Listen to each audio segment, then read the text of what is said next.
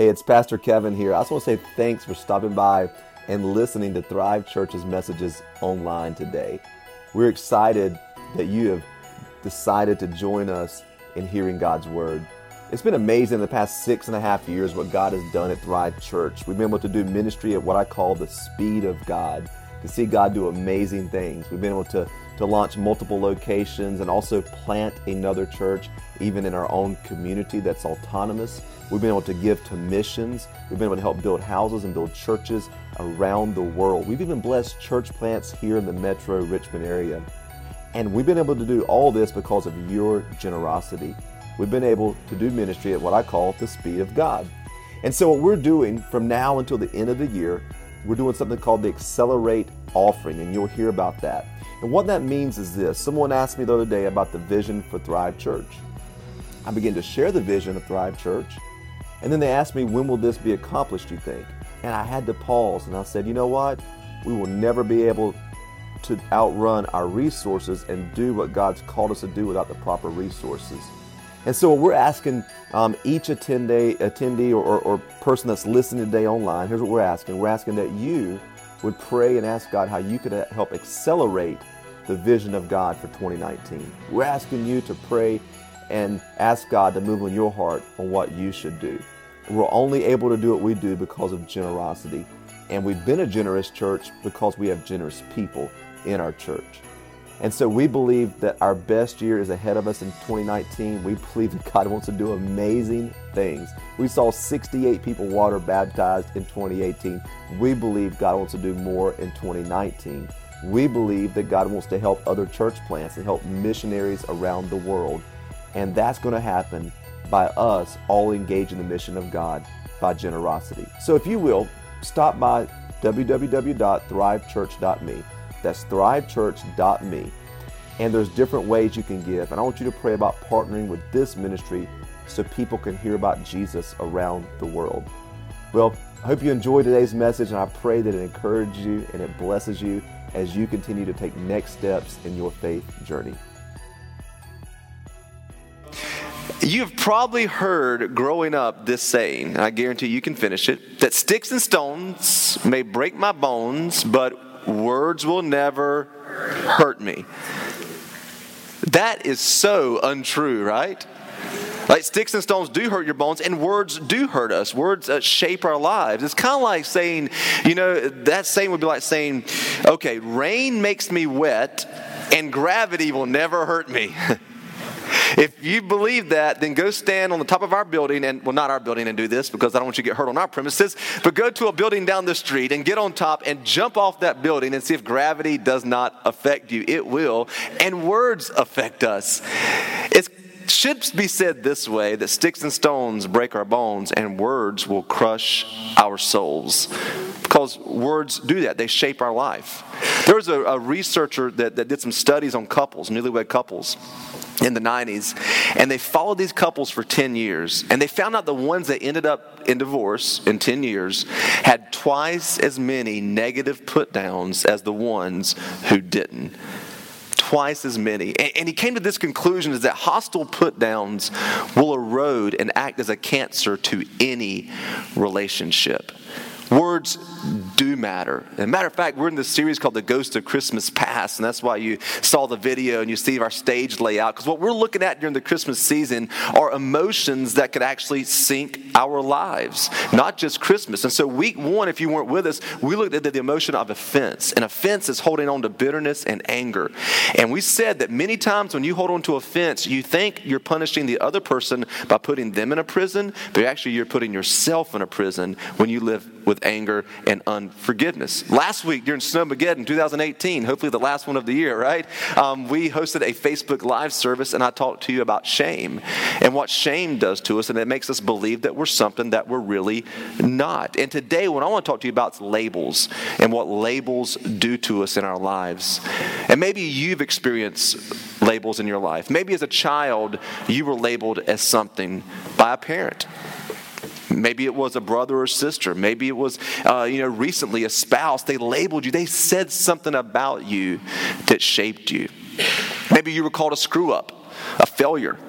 You'll never get it right. You'll never amount to anything. You'll never be good enough. And what happens when those labels attach themselves to us, we begin to live those things out. Matter of fact, in Proverbs 18:21, Solomon wrote this, and him being a Jew, they were really keen on blessing and cursing wasn't stumping your toe and saying a bad word. Cursing was actually pronouncing a curse on somebody. They did that. Or you pronounced blessing. They really believed in that. They also believed in the power of words. And here's what he wrote in Proverbs 18:21, and you've probably heard this before. It says, the tongue has the power of life and death. The tongue, our tongues, have the power of life and have the power of death. That we can literally speak blessing over someone and shape their life, or we can speak cursing over them and shape their life. And I'm not sure if you've been on the receiving end of this. I know I have in my life, and I've faced things, and maybe you had some labels put on you, but labels affect us. And here's what they do to us, and you write this in your notes. Here's today's big idea. It's that many of us struggle in the present because of a past label. Many of us struggle in the present because of a past label. We had a misleading label put on our lives, something that misrepresented who we really were. And let's be honest, maybe the label was partially true. I screwed up a lot when I was a kid, right? But I began to believe that I was a failure. I began to believe that I was no good. I began to live out those things. As a matter of fact, when I got into high school, I began to put labels on myself like, man, I'm just going to be the wild man. I'll become popular by doing what nobody else will do. I'll do crazy stuff. And so I labeled myself that way. My mom and dad labeled me certain ways, and I began to live those things out. And here's the tension. Some of those labels are true. Maybe you made some bad decisions. Maybe you did mess up. Maybe you did do those things. But let me say this to you. Here's what today's message is all about. What is true about you today doesn't have to be true about you forever. What was true about you in your past doesn't have to be true about you forever. Does that make sense to you? Is that what was true? Maybe it was partially true, and you've been, kind of just stuck because of that. Doesn't have to be true about you forever.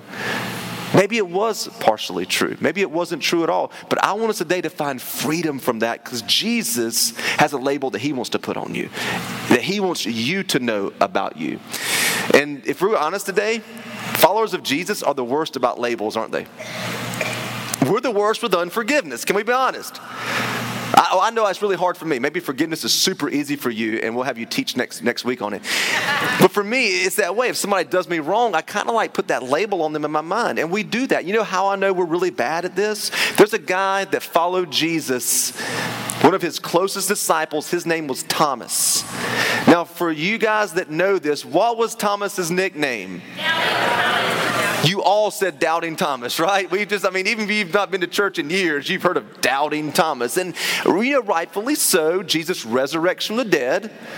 And Thomas says, well, I'm not sure that I believe or not. And which hey, look, if I have a friend, a leader that gets up from the dead and looks in a glorified, I'd be a little skeptical too. But he says, let me see the nail prints in your hands. He shows it to him. Jesus does. And then what does Thomas do? He bows down and kneels and says, my Lord, my Lord. He surrenders to Jesus. He follows Jesus. He leads for Jesus. Matter of fact, tradition and history tell us that Thomas went to India and carried the gospel to India. He was martyred for the gospel. But what do we still call Thomas today? Doubting Thomas. Friends, he is in heaven. He's worshiping Jesus. He's made more impact than we'll all make. And that poor man is still called Doubting Thomas. That's how I know that followers of Jesus are bad at putting labels on people, because we still do it to him. But the truth of the matter is that we all face labels. And if we don't understand how to overcome it, it affects every area of our life. Matter of fact, your relationship with God, it'll affect that. If you begin to live by a label and believe you're something that you're not, you will literally say, well, why should I pray? Why would God want to listen to me? I'm a screw up. I have nothing to offer God. Why should I try to read the Bible? They always said I was dumb. They always said I wasn't very smart. Why should I try to read this complicated book? I can't understand it. Well, why should I try to go do this? If you're a parent, well, why should I really? I don't know what I mean. People told me I was worthless my whole life. I don't know how to be a parent. That's my dad's excuse. He never had a dad, so he was like, well, I don't know how to be a dad. He labeled himself as that. It could be serving God. What do I have to offer God? I have nothing. God, I mean, if the church knew what I did throughout the week, if the church knew this about me, they would never let me serve anywhere. I am not good enough. And we begin to label ourselves and let other people label us as something. And here's the cycle. And here's where it gets dangerous. When you begin to live by labels, you know what happens? You begin to label other people as well. When you've lived in a situation and you've had death spoken to you and cursing spoken over you and people say things about you, you begin to perpetuate that to others. That's what I did. And you begin to push others down because you feel so bad about yourself. See, today it's not only just about you removing the label from your life, but it's about us as followers of Jesus using our tongues to speak life and speak blessing over other people so we can stop the cycles in our lives. It's like parents, dads in here, can I encourage you with something? If you have a daughter, she needs to hear from you that she's beautiful and that she's worth it. And you need to look her in the eye and say, you're the most beautiful thing on planet Earth. And don't let some little 2-bit guy come around and try to, you're worth it. Raise the price tag, sweetheart. You are worth it. That's what we have to do, is speak blessing. 3 people will do it. The rest are not sure. But that's speaking blessing over people. It's not withholding love and withholding that. It's looking at your spouse and telling them the good things about them, because we're always having to debate, right? We'll call that, instead of arguing, it's learning to begin to relabel other people and speak life to them as well. And in my life, I was shaped by these things. I mean, growing up, I heard a lot of stuff, and I had my own things I dealt with. But after I began to follow Jesus, there were people who spoke life and people who spoke death to me. There were people who lived blessing and people who also pronounced cursing in my life. I'll never forget when I first gave my life to Christ, and I tell this story all the time, that I was a young punk rocker. I had leopard print hair. Yes, I did have hair at one point. I've not always been like this. My son believes I have at 3.5. I've got to show him pictures, but I did. And I went to a church. It was 20 years ago. You didn't have pastors that dressed like this. It was very rare in the South where I grew up, and you didn't have people who dressed like y'all dress in church. What are y'all doing? Wear your suits and ties. So what happened was everybody had suits and ties, and I didn't have any dress clothes. And I got saved in this church, and I loved Jesus, and man, I had tattoos, still have them, I had piercings, a lot of them, and I skateboarded, and I played this really loud, obnoxious punk rock music that you would probably not like. And the youth pastor that was there called me worldly. Well, he just follows the flesh. And he said all these like really mean things about me that got back to me, and it crushed me to the point I thought, well, I guess I wasn't even allowed to play on the worship team. I wasn't invited to leadership meetings. It was like the little reindeer games, and I'm kind of left outside of it because of a wrong label, just because the person didn't understand me. Well, fast forward, when I got into ministry and I was in college, I went and met with a district overseer who was an older man of God who had pastored, and I met with him, and I said, I brought a book that I had written, and I brought it to him. And I gave it to him. I said, sir, would you mentor me and teach me how to pastor people? I really respect you. I'll never forget, he had his glasses down like this. He's looking at paperwork. He takes the book and says, oh, thank you. That's cool, buddy. Slides it under his papers. He says, okay, well, I'll get with you sometime. And keeps writing. And I'm like, okay, do I leave now? And I just kind of walked out of the office, and nothing ever happened with that. And it crushed my spirit. It broke me. It was death. It was a label. It was something that I began to label myself. Yeah, Kevin, you're not good enough. Nobody wants it. You see how that works in your life? And then when I moved to Virginia, my wife and I moved here on a part-time salary, totally by faith, to do what we're doing here. And we came here, and there were some churches in the local network that began to say things like, well, he doesn't believe in the Holy Spirit. Well, he's this and he's that. I'm like, no, I just want to create a church where people can invite their unchurched friends. We love the Holy Spirit here. We believe in all the gifts. We believe that God heals people. It's great. We do. But they couldn't understand me, so they mislabeled me, and that crushed my spirit. That was death. But can I give you the bright side of it? There was another youth pastor who came into my life after the other one left, And he spoke blessing into me. He saw gifting in me. He said, man, you've got a gift to teach. I was like, gift to teach? They wouldn't let me teach kids at this church. Anybody. You know, I couldn't teach Sunday school. He said, you've got a gift to teach. He says, matter of fact, you've got a gifting to go start things. You ever thought about ministry? I was like, dude, no, nobody wants me to go into ministry here. I was voted least likely in that church to go into ministry. And he spoke life into me. And it created who I am today. Then I remember when we were launching our first church in Florida, and we were so broke we couldn't pay attention. It was, ADD from being broke. Please laugh at my jokes today, guys. I'm really trying here. Thank you. Some of y'all got it. Some of you will get it over lunch and you'll laugh. And so there was this pastor who pastored a very large church. Matter of fact, that's our worship leaders who just moved back to North Carolina. That's their home church, and Pastor Farrell Hardison. And I really appreciated this guy and what he was doing. And I'll never forget, Pastor Farrell sent me a message. He said, hey, man, we're going to support your church plant financially. We're going to send you a gift because I believe in you, and I believe you can do anything that God's called you to do. And I was like, the first time a father figure older than me that had ever spoken life to me. I'll never forget whenever we came here to Virginia, there were pastors, and there was one in particular. I sat with this network here, and I'm talking to these leaders here, and they're like drilling me about whether or not I should be allowed to come in and launch this church. Was I good enough? That was the whole thing. Was I a leader? And they were drilling all these questions, and one guy stopped them. He said, guys, will y'all just please stop for a second? Just stop. No more questions about leadership. And he looked at me. He said, son, you're a leader. He said, and you're going to do great over there in North Chesterfield. He said, we're not going to talk any more leadership questions. Look at what this guy's done. My stamp of approval is on him. Can we please move on? And do you know what that did for me? I was like, yeah, what he said. But it's the power of speaking life to people and speaking blessing to them. It's encouraging them. It's labeling them like God wants them to be labeled, and not labeling people in ways that could shape their future in negative ways. And as followers of Jesus, we should be the ones to label people the right way, because maybe you have been mislabeled by people. Maybe you've had misleading labels in your life. Matter of fact, this week I did some really deep theological research. I got on the internet and Googled about labels and food and all that. You know, you walk in a grocery store, on the front of the box, there's all these things they say about food.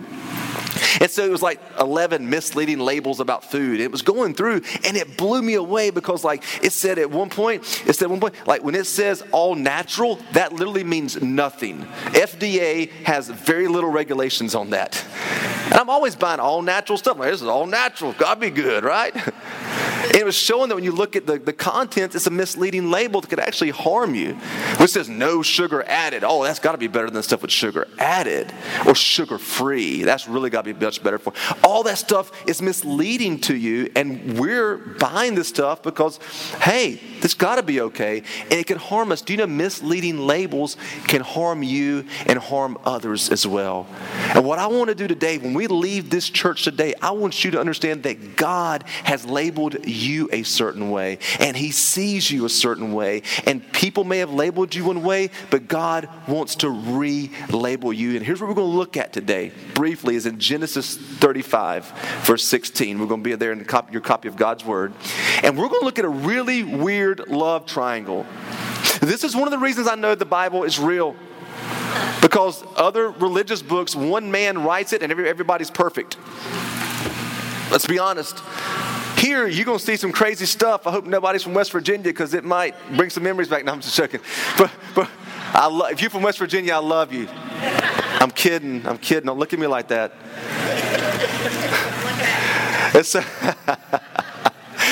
So you have Rachel, Leah, and Jacob, and Laban. Here's what happens. This guy named Jacob, you know Abraham, Isaac, and Jacob. His name later got changed to Israel, and that's how you get the name Israel. But Jacob, one of the forefathers of the Jewish faith, is going to a well one day to get some water. And when he walks up to this well, he sees a girl named Rachel, and he's like, oh, I mean, he's just, whoa.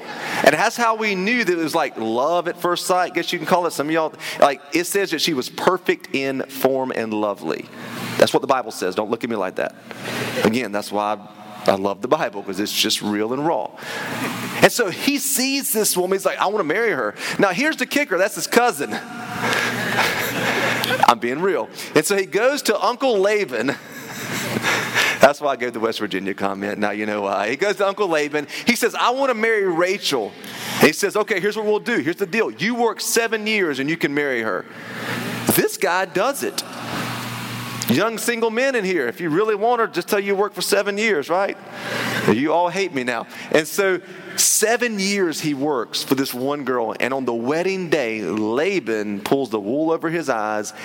He gets, again, this is the Bible. He gets some stone cold drunk. He pulled out the wedding wine and there was a little too much. And here's how bad it was. Jacob wakes up the next morning and it's not Rachel that he married. This is like a movie, like, right? This is like the Hangover original. Just being honest. Like he wakes up like, who did I marry? Who did I just marry? And it was Leah, her sister. And here's how it described Leah. It says that she had weak eyes. Rachel, perfect in form and lovely. And it means she had a good personality, right? And so what Laban did was he married off the girl who he thought wouldn't get married. Let's just be honest. That's what happens. And so Laban's like, oh man, it must have been a really tough night for all of us. Here's what we'll do. You can work 7 more years and you get Rachel. So he goes back to work 7 more years, 14 years for this one woman, right? Like she must have been everything that Scripture said about her, because 14 years for this one woman. And he finally marries her. But here's the problem. Leah could have a lot of children, and she did for him. And that day and time, having children, the more the merrier. You know, like it meant you were really blessed by God. That's the way that they viewed it back then. And Rachel could have no children. And Rachel, I guess, often looked, and it hurt to see how happy Leah and the children made Jacob. But she couldn't provide that for her husband. But she finally gets pregnant, and she's going to have a son. And I want you to look at what happens here at childbirth. In Genesis 35, verse 16, it says, Rachel began to give birth and had great difficulty. And as she was having great difficulty in childbirth, the midwife said to her, don't despair, for you have another son. And as she breathed her last, for she was dying, this is during childbirth, she named her son Ben-Oni. But his father, Jacob, named him Benjamin. In a tough season of her life, she labeled her son as Ben-Oni. That means son of sorrow. Then it says his father renamed him. She was going through the most traumatic season of her life, which was death. And in that moment, she labeled her son and that season as something bad. And then the father came and named it something different. He named him Benjamin, which is son of my right hand. And if you know Jewish culture, the right hand was blessing. That's why it says Jesus is at the right hand of God. And that was saying, Benjamin, my son, will be the son of blessing, the son of favor. Matter of fact, the Apostle Paul, who wrote 2/3 of the New Testament and did so much for Christianity, he's from the tribe of Benjamin, it says in the book of Galatians. So Benjamin was huge. But his mother, in a difficult season, labeled him something that could have been different for him. See, in that culture, the name meant something. Like now we name them names we like, right? I have no idea, like, really what my name means. I need to Google it, right? I have no clue. Like, I guess my parents liked it and they called me that. But in that day and time, you named a child for the meaning that it had, because that was like the prophetic future that child was going to have. And in that moment, Rachel ended up calling her son something and labeling him something in a temporary situation that could have affected his life. And many times in our life, when we're going through a tough season, when we're going through a season, maybe we did fail, maybe we did mess up, maybe things are going rough, we had the same tendency to label things just like she did. But Jacob came along and renamed him. I think Jacob knew something about renaming, didn't he? Because Jacob, when he was born, his name meant heel grabber, deceiver, cheater, liar. And if you read the story of Jacob, he lived up to every bit of it. Until at one moment he wrestled with God and his life was changed and God renamed him. And that moment was so powerful there that he renamed the place that he was at. Called it Bethel and then El Bethel. Because he learned the power of being renamed. being relabeled. And that's what he did for his son. See, in our life, I want you to write this down. Many times in our lives, we don't get to choose what comes into our life. We don't get to choose what comes into our life. And there are things in your life that came into your life. There are people that said things about you and to you, and you didn't get to choose that. Rachel didn't get to choose the situation that she was in. But here's the kicker when it comes to labeling. Are you ready? You do get to choose what you call it. You don't get to choose what happens, but you get to choose what you call it. You get to choose how you label it.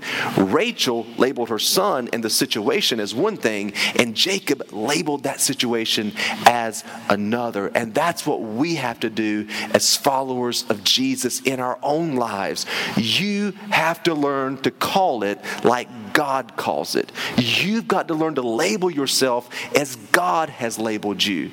Because you may think, you know what? Yeah, I am lazy. I am no good. But you say, no. In Christ, I have motivation.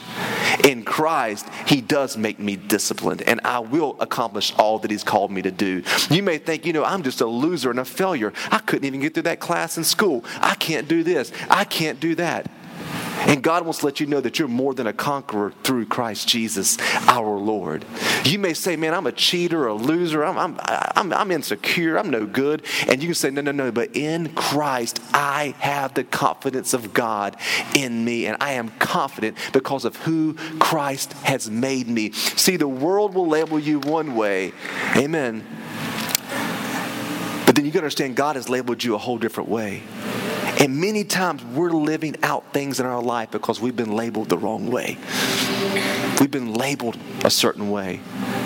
And you've had cursing and death.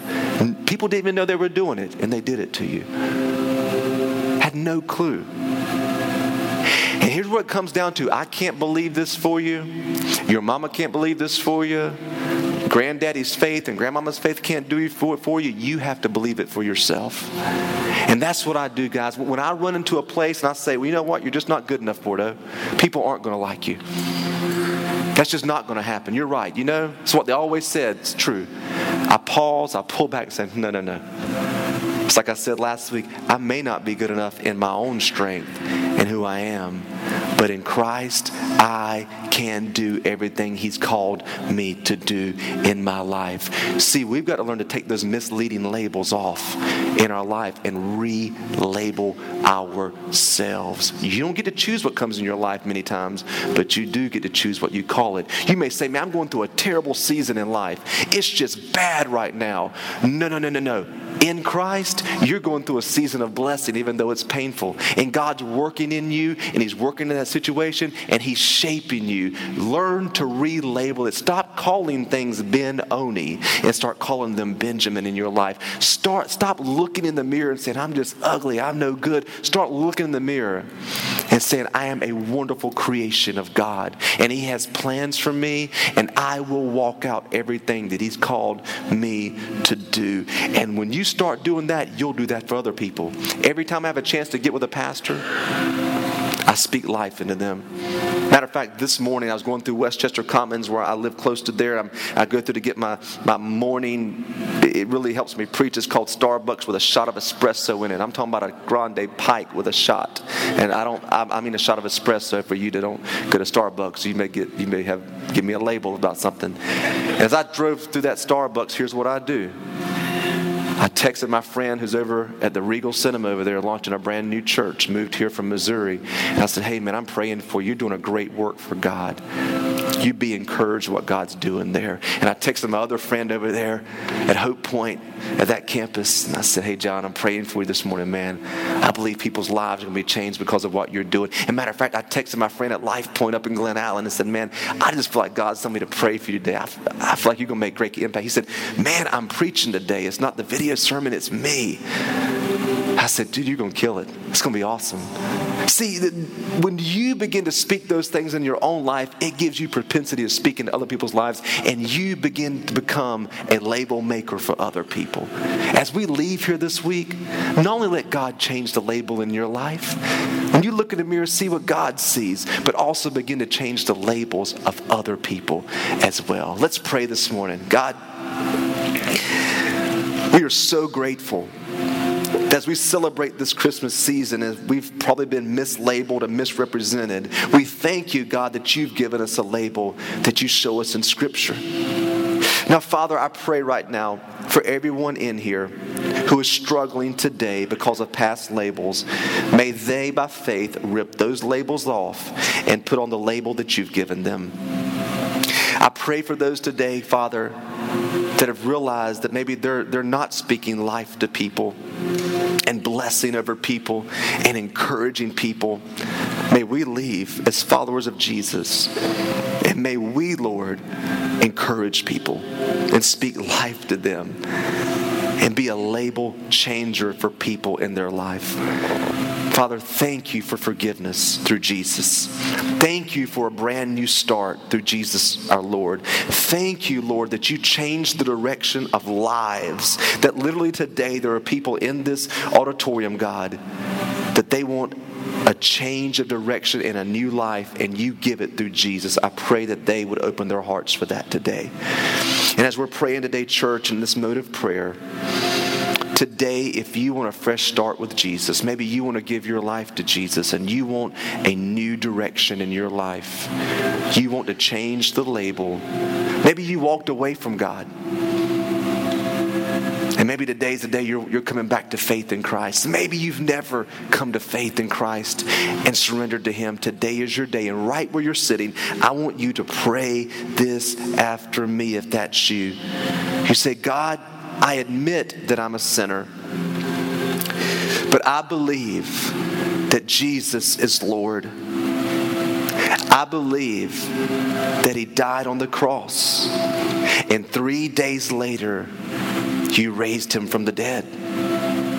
I believe that He is at your right hand, and I believe He will come again to earth.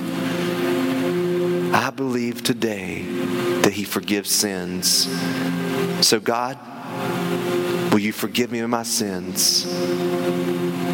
Will you give me a fresh start? Will you give me the new label and the new direction that you promised through Jesus? And it's in Jesus' good name that I pray. Amen. Amen. Thank you, guys. Amen.